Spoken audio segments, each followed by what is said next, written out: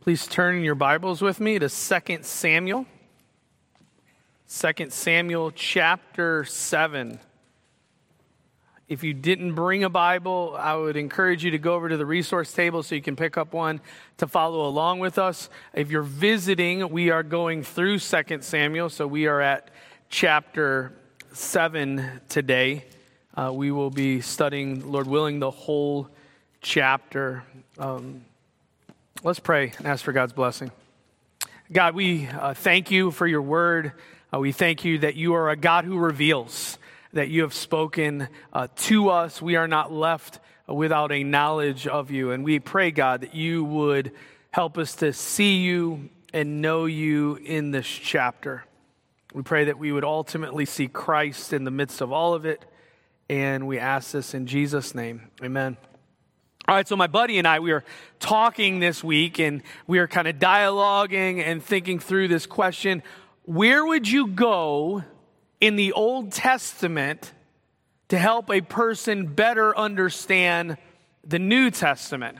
But then we narrowed down the scope of that question with, if you had 10 chapters in the Old Testament to use to tell somebody about the New Testament and the overall teaching of the Bible, where would you go? So kind of give you a feel, the Old Testament has, I think, roughly 929 chapters. So we're talking about a little bit more than 1% of the Old Testament based on chapters you get to pick from. What chapters in the Old Testament would you use to communicate and to help somebody understand the New Testament? Give me some. And you don't even have to tell me the chapter. You can tell me the subject. Where would you want to be in the Old Testament? Genesis 3, probably important. The fall, kind of a big idea. So Genesis 3, Isaiah 53, the suffering servant. So that's kind of a big one. Genesis 12 is probably pretty important. God's call to Abram. You might go in Genesis 6 through 9, somewhere in there with regards to Noah. You got Exodus, right? There's several things. Exodus, you could go to the chapter on the Passover, because that seems important. God giving the law, that's important. God delivering his people out. Maybe there's some Psalms you would want to go through. Maybe Joshua, them entering into the promised land. I mean, there's a lot of chapters to consider, and you only get to use 10. Well, if I had to use 10, today's chapter is in my list every single time. Because whatever chapter you put in, you're going to put in something that is pivotal in understanding the big picture. Pivotal in and looking at the New Testament in the proper lens. And chapter 7 of 2 Samuel is vital in gospel comprehension, in kingdom understanding. It's the inauguration of God's covenant with David. It's the line that will ultimately end with Jesus. It's the long, winding road to Christ. So, not to oversell it, but this is a big chapter in the Bible that we get to unpack today. And I think it's going to be a really encouraging, exciting lesson to go through. And it's really simply laid out. We're going to begin by seeing God's promise to David. We're going to see that God has a lot more going on with David than David simply sitting on the throne. So we're going to look at God's promise to David. And then secondly, we're going to look at David's prayer to God. His response is one of awe and wonder. So let's begin. We're going to pick up at verse 1 of chapter 7 with regards to God's promise to David. Now, if you recall from last week, chapter 6, we saw a very highly exalting view of God. Do you remember?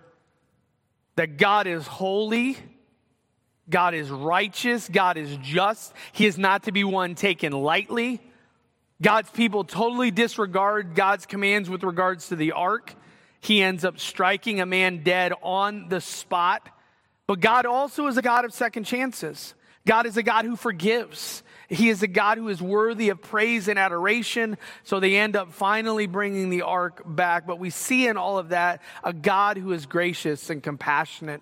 And that even builds more in today's chapter as we see the steadfast love of God. Well, as we consider God's promise to David, I want us to see the magnitude of his promise. Read verses 1-7 with me. It says, "Now when the king lived in the house, and the Lord had given him rest from all his surrounding enemies, the king said to Nathan the prophet, 'See now, I dwell in a house of cedar, but the ark of God dwells in a tent.' And Nathan said to the king, 'Go do all that is in your heart, for the Lord is with you.'" Let's consider what David can give God. So David starts feeling guilty in the context. He's in this nice, beautiful palace, or in our words, like a mansion. And he's probably, even where he's sitting, maybe on the rooftop or outside, he can look out and see the Ark of the Covenant. He can't physically see it because it's dwelling in a tent. And he sees the difference, the contrast, and he feels guilty about it. And David says it to Nathan. Nathan, first time we see Nathan on the scene, he's going to be a prophet for God to David in his lifetime. He's going to come one day later with a much more severe message that we'll see. But David immediately says, "Hey, I think we should get God a house." And Nathan's like, "Good idea. Follow your heart. Go with it." And you see the good intentions there. I remember when we were looking for a house, I had several people, once they found out we were looking, people thought they would help. So they were sending house options, like, "Hey, I saw this house," like Zillow. Like it was Zillow. I got people sending me realtors, people sending me financial, like loan officers. It was like, "We're going to come alongside of you, Joe," and it was good intentions, and I appreciate it. But that's what we kind of see here. It's as if David thinks that God needs a little help. Like, the interest rates are high, there's not much on the market. I'm going to take care of you, God. But God even kind of chuckles at David. Continue on with me in verse 4. "But that same night, the word of the Lord came to Nathan. 'Go and tell my servant David, thus says the Lord, would you build me a house to dwell in? I have not lived in a house since the day I brought up the people of Israel from Egypt to this day. But I have been moving about in a tent for my dwelling in all the places where I have moved with all the people of Israel. Did I speak a word with any of the judges of Israel whom I commanded to shepherd my people Israel, saying, why have you not built me a house of cedar?'" Do you understand what God is saying to David through Nathan? I don't need a house. Don't get it wrong, David. We need to start understanding this is God condescending. This is God accommodating man. Was he ever in even the tent in its entirety? No, it was God manifesting his presence. But God ultimately is the God of heaven and earth. He's everywhere. God is not limited to this little space that David in kind of his narrow mind was thinking that God needed this house, and it's not fair that I've got this really big house and God's got a tent, so I need to get God something at least on par with my house. And God's like, I don't need it. And what we see to it is God, kind of the incarnational principle, that God is content being what? Amongst his people. He was fine being in the tent. He was fine being at the center of God's people as they're wandering. And then a little bit later, Isaiah 66, when we start thinking about God and a house, listen to what he declares. He said, "Heaven is my throne and the earth is my footstool. What is the house that you would build for me? And what is the place of my rest? All these things my hand has made." Do you understand kind of even the ridiculous nature? Now, God is going to eventually let David's son build him a house. But even that is going to be used to foreshadow a much bigger idea of a house of God. But do you understand, like, God doesn't need a house. God is accommodating them by even eventually having a house built. But he's content. We also see in the midst of all this imperfection of God's instruments that both David and Nathan are wrong in this situation. And I think we need to be reminded that a good thing is not always God's thing. That something that wasn't bad in its intentions isn't necessarily always what God does. I think sometimes we look at our lives, we look at ministry, and we think because it's good, it's obviously God's. And that's not always the case. God had different plans. Well, do you presume too often with God? Do you sometimes have a heightened view of yourself that he needs you more than he does? Do you jump ahead of God sometimes too quickly? Do you see the accommodating nature of who God is? But we see not only what David can give God, more importantly, what will God give David? Read verse 8 with me. So God goes on in this magnitude of his promises. He says, now therefore, thus you shall say to my servant David, thus says the Lord of hosts, I took you from the pasture, from following the sheep, that you should be prince over my people Israel. And I have been with you wherever you went, and I have cut off all of your enemies from before you. You see what God is doing with David. He's recapping what has been going on so far. Because I think here's the issue with David right now. I think David feels like he has finally arrived. He's been waiting 10 plus years. He's been on the run. He is finally king. He's finally king. He's got the ark back in the town. It says that he had rest from all his surrounding enemies. If you recall, even his most recent defeat of the Philistines, guess what? We don't hear about the Philistines anymore. So he's in a time of peace. He's king. He's feels like he's arrived. He feels like, you know what? I have time on my hand. That's part of the reason he wants to build a house for God, because what else do I have to do? But what he doesn't realize is that what he's a part of is so much bigger, so much more grand than what David is seeing at the surface. It's what we call the iceberg principle. If you've ever seen an iceberg, I mean, they can be huge, but did you know 90%? Yeah, that's right. 90 out of 100 is beneath the surface. So I had opportunity years back. I went with my father to Alaska, and we got to see some icebergs when we were on a cruise. And like, you see this gigantic, you might see an iceberg the size of that wall, and it looks just so enormous, and that's nothing. If you look beneath the surface, and you see 9 of those. And that's what God is saying to David. Let's start looking at the iceberg right now. Let's go beneath the surface. What's he promising David, okay? He says, I'm going to make for you a great name, like the name of the great ones of the earth.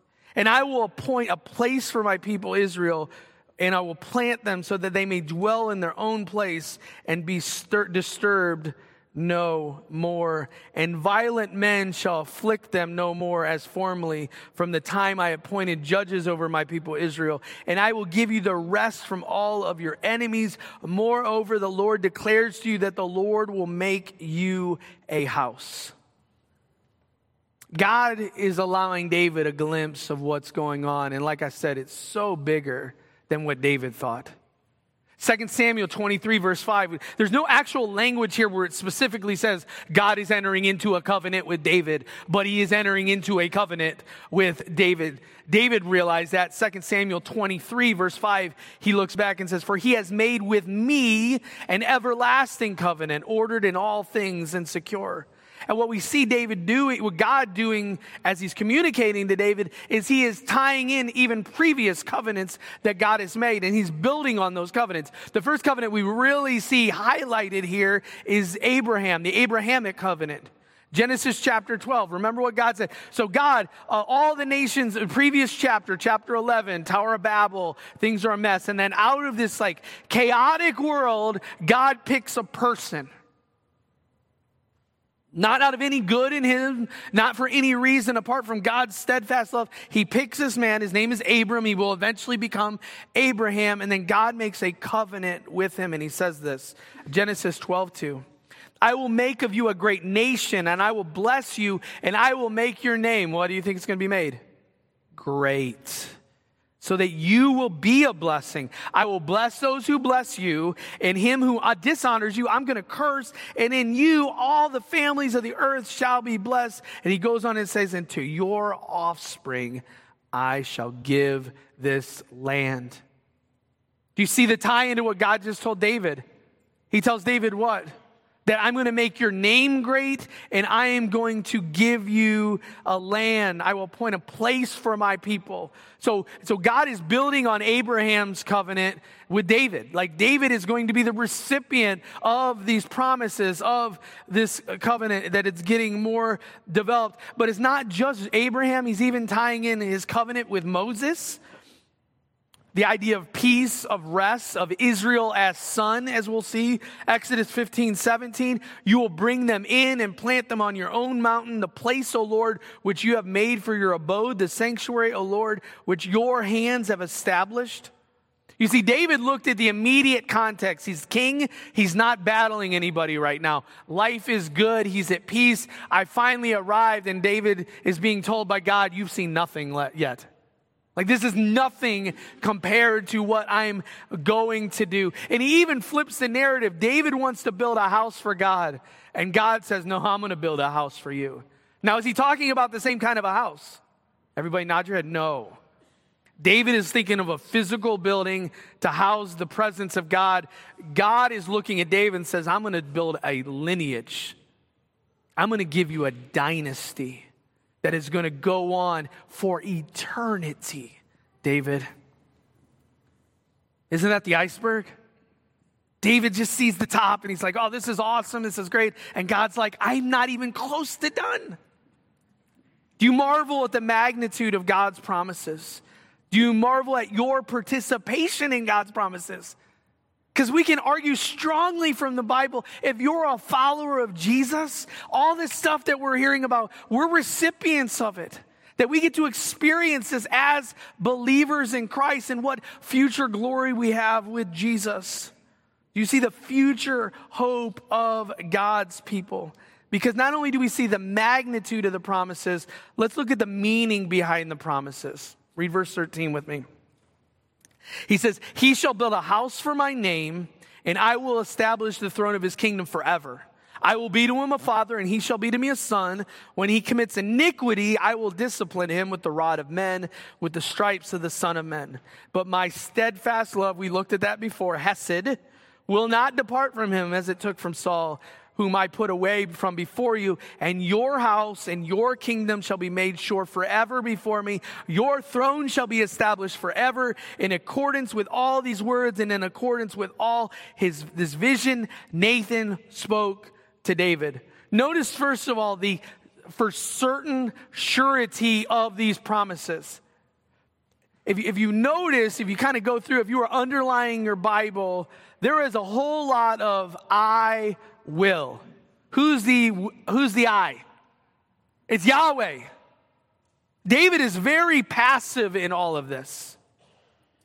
David is not the one doing it. He's not being rewarded for his work. Sometimes in school, you're not doing well in academics and you need to do extra credit.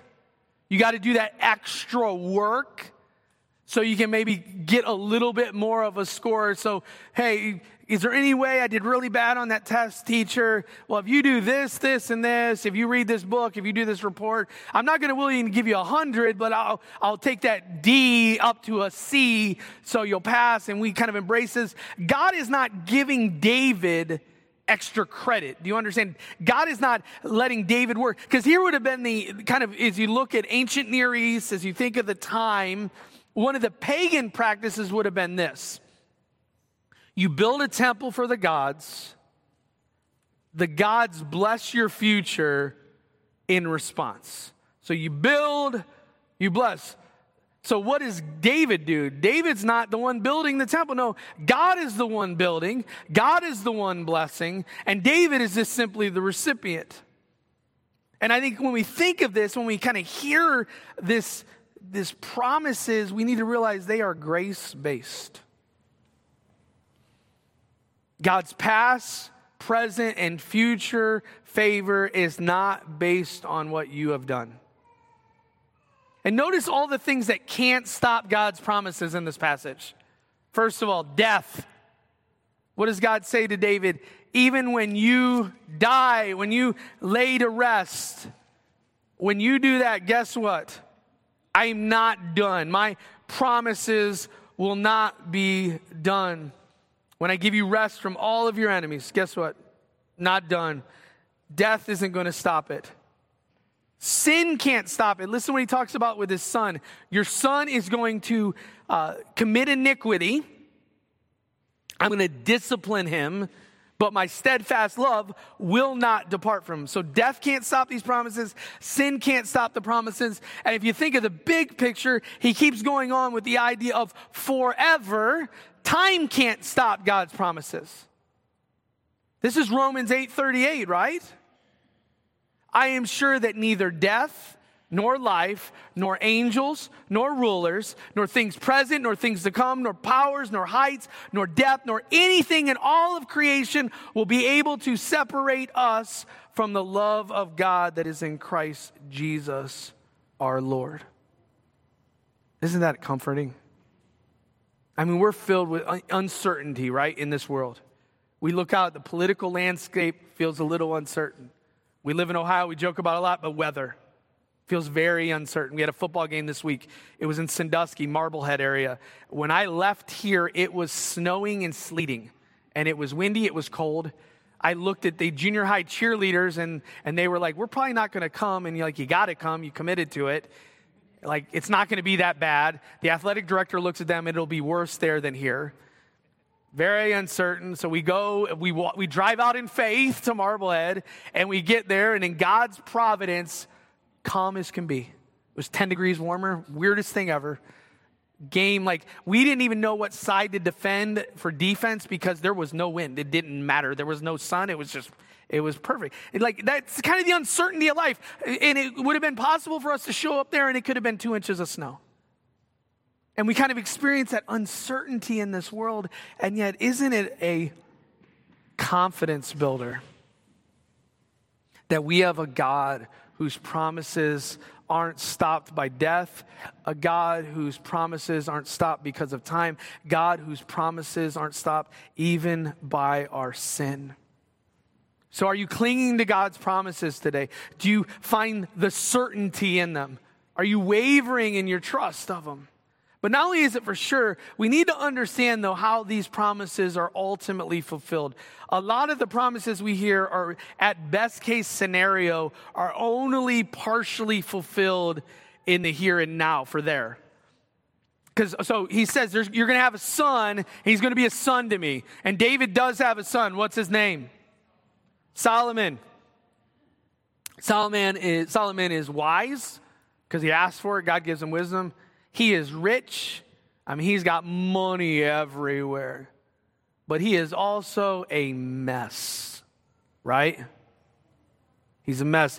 I mean, it's bad when you start reading about his kind of a biography in the Bible, and it says that he had so many women, they led his heart away from the Lord.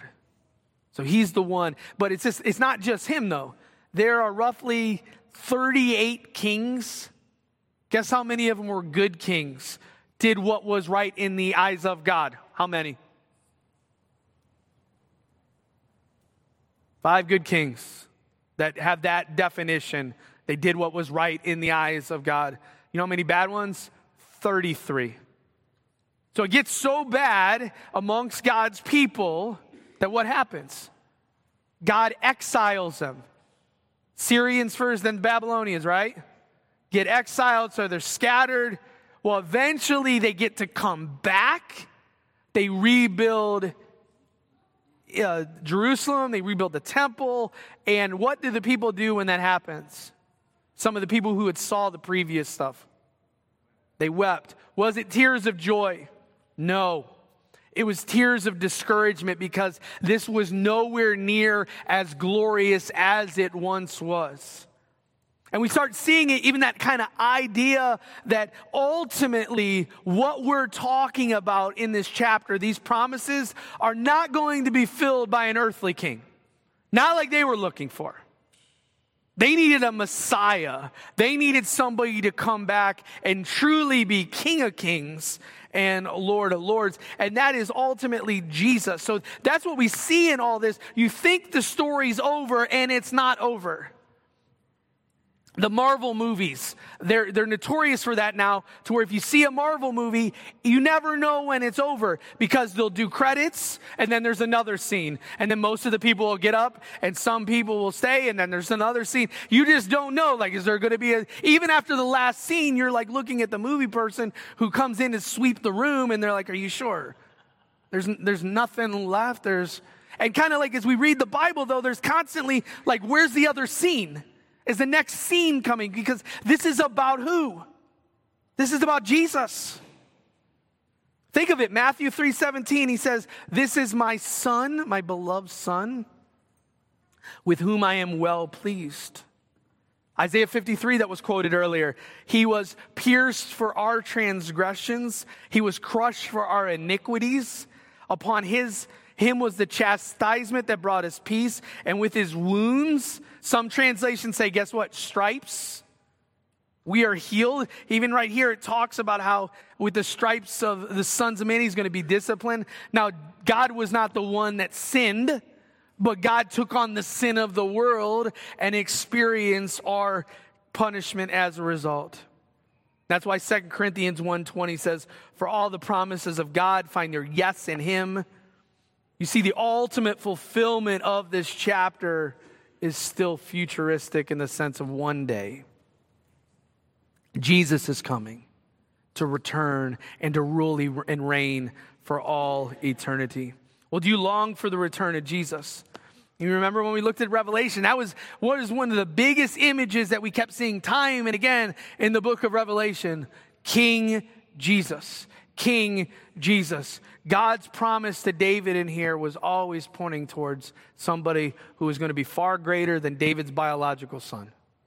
There was going to be a king that truly ruled and reigned. So that's God's promise. We see the magnitude. We see the meaning behind the promise. Well, let's look at David's prayer to God, his appropriate response to the Lord. Let's go to verse 18. 18 to 20. And notice that David has a humble view of self. A humble view of self. Then King David went in and he sat before the Lord and said, who am I, O Lord God? And what is my house that you have brought me thus far? And yet this was a small thing in your eyes, O Lord God. You have spoken also to your servant's house for a great while to come, and this is instruction for mankind, O Lord God. And what more can David say to you? For you know your servant, O Lord God. Notice, first of all, his unworthiness. He says, who am I, O Lord? I think we know people, and maybe some people here are those people, but a person who feels like they are God's gift to creation, that individual who has such a heightened view of self that they kind of look in a crowd and say, man, people are lucky I'm here. It might be in a classroom setting. It might be in a sports team where you're lucky that you get to ride alongside of me. Maybe it's in a relationship. I joke with my wife often. She hit like the husband lottery. I'm joking when I say that. I think I hit the lottery. It's an inverted lottery because, she puts up with me. So, she doesn't even appreciate the joke most of the time. She's nodding her head now like, yeah. Like, can I play again? Can I play the lottery again? Well, David gets it. Do you understand that? We see a theme throughout 1 and 2 Samuel. God opposes the proud, but gives what? He gives grace to the humble. What was David's nemesis? It was Saul. And what was Saul's probably biggest issue? Pride. He was an arrogant man who clinged to power. He didn't view himself as God's instrument. He wanted to rule and reign. And right there on the flip side, that's why God said, I'm going to put somebody on the throne who's a man after my own heart. And we see the humility with David here. A little bit later, Psalm 8:4, David declares this, what is man that you are mindful of him, and the son of man that you care for him? Yet you have made him a little lower than the heavenly beings and crowned him with glory and honor. Now, there are some messianic overtones in that psalm right there. Ultimately, once again, it's about Jesus, his humility. But I think there's a principle there that David is stressing that God selects the most unlikely candidates. When we read of God's call to Israel, it says it was not because they were of more numbers that you chose them, but because you loved them. And David is stressing here that God even knows them. Listen to what it says. He goes into the third person. What more can David say? For you know your servant. You know your servant. And what does that mean from David's point of view? You know my good. You know the bad. You know the ugly. Like you start seeing David just like he's overwhelmed. Psalm 139, you've searched me and you know me. You know when I sit down and when I rise up, you discern my thoughts from afar. Such knowledge is too wonderful for me. It is high. I cannot attain it. You understand that God knows you on a level that nobody does. Because how many times have you thought you knew somebody and you really didn't know the person? You thought you knew them, and then all of a sudden you're like, whoa, I didn't see that coming. And like God, that can never be said of God with you. I thought I knew Eric. I thought I knew Jeff. I thought I knew him, and then, man, they do that? No, God knows you. He knows your past. He knows your presence. He knows your future. Well, do you feel worthy of his grace and mercy? But not just the worthiness. Notice how overwhelmed he is. He says, my house, it's a small thing. You have spoken also of your servant's house for a great while to come. And this instruction for mankind, oh Lord God, it has the wow factor. They talk about that sometimes with diamond rings. Like if you're going to propose, like you want to give the ring to the woman where there's a little bit of like, whoa. Like, I'm assuming it wouldn't be the best feeling if you propose and they say, will you marry me? And they're like, yes. And then you pull the ring out and they're like, what's this? Did you get that out of a Cracker Jack box? Like, are you serious? Like, this is funny, but like, where's the real ring? Like, that's not it with God. Like, it's wow. Do you see David? David is basically saying, wow. Wow. This is instruction for mankind. It actually, the word used is, it's Torah for mankind, law for mankind. And what David is saying is, you mean to tell me not only are you extending grace and mercy to me, I am a part of something so big, so grand in scope that it's going to impact all of mankind. Little old me is going to be what you said in Genesis 12:3, and in you all the families of the earth shall be blessed. Even zoom a little bit back to Genesis 3:16, where God says, I'm going to put somebody where there's going to be enmity between you and the woman. You're going to bruise his heel. He's going to crush your head. That's the gospel, the first gospel. It's about Jesus. And David is starting to realize, I am going to be part of that story. And he's in awe. He's amazed that he's going to be used to reach the nations. And I have to ask myself, and I have to ask you, are you amazed anymore by the gospel? Has it lost the wow factor? Because if it's lost it, it's not because the gospel is no longer wow producing. It's a heart issue on our part. We've grown comfortable. We've gotten too used to words like forgiveness and grace and mercy and God's love that we kind of take it for granted. We start going back to that person that feels like, God's kind of lucky that I get to be on his team. I mean, I'm glad I'm not like the tax collector kind of attitude. But if you really start grasping what the Bible teaches about you and all, it should leave us speechless. It should leave us beyond amazed. I mean, that was John Newton. He was a slave owner. He can't change his past. And when he wrote Amazing Grace, how sweet the sound that saved a wretch like me, he just didn't write it because it's going to make a good tune. He wrote it from a heart that realized, oh my goodness, God forgave me. I used human beings as slaves, and the gospel transformed my life. And I'm forgiven of that? And David is like, how can you use me like this? Where's our wow? Where is our awe of what God has done? So he has not only a humble view of self, he has a high view of God. Continue on to verse 21 with me. He says, because of your promise and according to your own heart, you have brought about all this greatness to make your servant know it. Therefore, you are great, Lord God. There is no one like you. There is no God besides you, according to all that we have heard with our ears. And who is like your people, Israel? The one nation on earth whom God went to redeem, to be his people, making himself a name and doing for him great and awesome things by driving out before your people. You redeemed for yourself from Egypt a nation and its gods. And you established for yourself your people, Israel, to be your people forever. And you, O Lord, became their God. Notice the praise. He is overwhelmed with what God has done. Can you think, I want you to think, in your life, what was maybe one of the nicest thing that anybody has ever done for you? Do you remember your response to them? Do you remember the feelings? There's a one particular instance where somebody really stepped in and helped my family in a financial situation.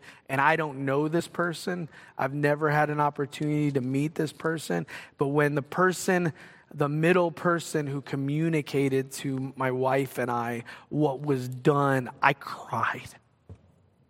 I was just like, are you serious? Are you for real? Now, yeah.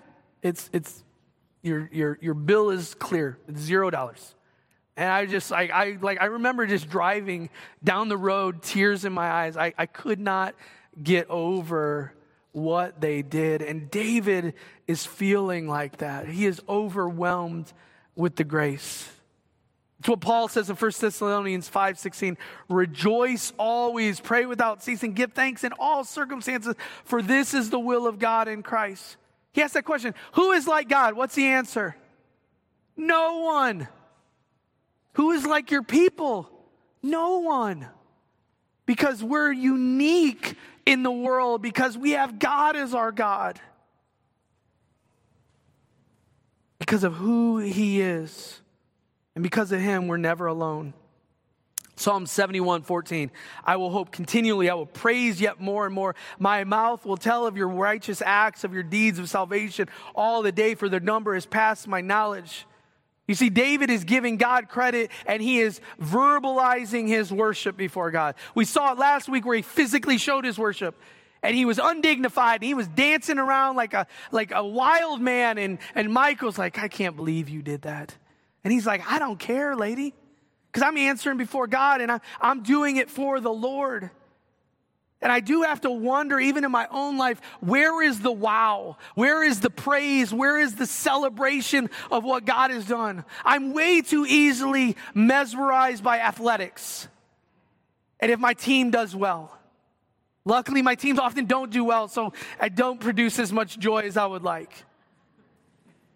But it's ridiculous that what a 19 to 22-year-old can do, or a grown professional athlete can do, can determine how joyful I am on a Sunday when I have a holy and righteous God that has done so much that I should be celebratory Monday through Sunday. Well, do you praise God? Do you give him credit? But not only is he filled with praise, he finishes with pleading. Notice what he does. Go to verse 25. It says, and now, O Lord God, confirm forever the word that you have spoken concerning your servant and concerning his house, and do as you have spoken. And your name will be magnified forever. The Lord of hosts is God over Israel, and the house of your servant David will be established before you. For you, O Lord of hosts, the God of Israel, have made this revelation to your servant, saying, I will build you a house. Therefore your servant has found courage to pray this prayer to you. And now, O Lord God, you are God, and your words are true, and you have promised this good thing to your servant. Now, Lord, may it please you to bless the house of your servant, so that it may continue forever before you. For you, O Lord our God, have spoken, and with your blessing shall the house of your servant be blessed forever. Notice this is a prayer of faith. it seems too good to be true from David's point of view. So he's like, I know you promised it, but please do it. And I know you do what you promised, but it's like that second guessing that we see David going on. I think it's kind of like maybe like a runaway bride idea. That I think he's worried that God might get to the altar and maybe he's going to run away. Have second thoughts. Am I really going to enter into this kind of a relationship with this guy? But that's not the case. Why? Because it's not resting on God. God doesn't change his mind. This is who he is. This is what he's promised. And when God makes a promise, what does he always do? Keeps it. And he's living in faith on that reality. He's pleading on that God would keep on being God. Make this happen. It's what Jesus says in the prayer, Matthew 6:9, the Lord's Prayer. Hallowed be thy name, your kingdom come, thy will be done. He's just saying, God, you've promised it, make it come to pass. And I'm resting that you are going to make it come to pass. He has courage to pray that because he has courage in God. Would you pray big and boldly to God? Do you rest in him? I mean, how often are your prayers very meager because you don't believe in God, you don't believe he's going to do anything, and you question kind of what he can do? I mean, I love hearing the prayers of kids because their prayers are, from our point of view, are ridiculous. I mean, they pray for such big things. They're like, yeah, God, we want this, and boom. We want $10 million. God, we were talking yesterday about going to Hawaii for a year. That's not on my future plans. But one of my kids is like, yeah, we should pray about that. I'm like, it's a good prayer. Good prayer. I'll be FaceTiming the sermons on the beach. So Andy can deal with the day-to-day stuff. So congratulations, Andy.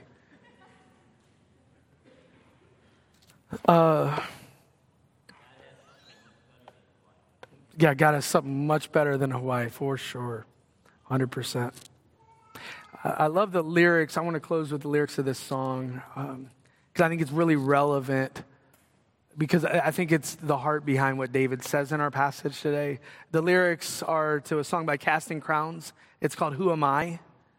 And it's really that question like, who are we to be the recipients of God's grace and mercy? And we talk a lot about in our culture fairness. That's not fair. We love saying that as Americans. It's not fair. Friends, the gospel is so not fair. But I just want to listen. I want just to consider these lyrics. He says, who am I that the Lord of all the earth would care to know my name, would care to feel my hurt? Who am I that the brighting morning star would choose to light the way for my ever-wandering heart? Not because of who I am, but because of what you've done. Not because of what I've done, but because of who you are. Who am I that the eyes that see my sin would look on me with love and watch me rise again? Who am I that the voice that calmed the sea would call out through the rain and calm the storm in me? I'm a flower quickly fading, here today and gone tomorrow. I'm a wave tossed in the ocean, a vapor in the wind. Still you hear me when I'm calling, Lord. You catch me when I'm falling, and you told me who I am. I am yours. You see, chapter 7 is so vital because it points to Jesus. It finds its fulfillment in Christ. And friends, as follower of Jesus, we're recipients of those promises. That we're a part of a kingdom that will last forever. Your last day might be today on this earth, and it might be 40 years from now. Or longer or less, we don't know. God does. But even if that day ends up being your last day, it's not your last day. Because we're a part of a kingdom that's going to last forever, and that we're going to have a place with God, that we're going to sit under the rule and reign of Jesus, that we're going to have peace that we've never experienced, we're going to have rest that we've never experienced, and we get this all because of Christ, because he is the one who rules and reigns. And in the meantime, we get to humbly be his instruments. 2 Corinthians 5:14, for the love of Christ, it compels me, because I have concluded this, that one has died for all, therefore all have died, and he died for all, that he who lives might not longer live for themselves, but for him who their sake died and was raised. Who are we? We're his. And if we're his, we're to be used by him. We're his hands, his feet, his mouth, until we see King Jesus come. Let's pray. Father, we thank you. And that doesn't even do justice. We're going to sing a song, and that's ultimately not going to do justice. And we live our lives, and we try to honor you. And guess what? Once again, doesn't do full justice. But we thank you, God, that it's not about what we do. It's not about paying you back. It's all about Jesus. It's all about your grace. It's all about your mercy, your hesed love for us. So, God, we just say thank you. We're in awe of you, and we just want to honor you. We pray in Jesus' name. Amen. Please stand as we respond with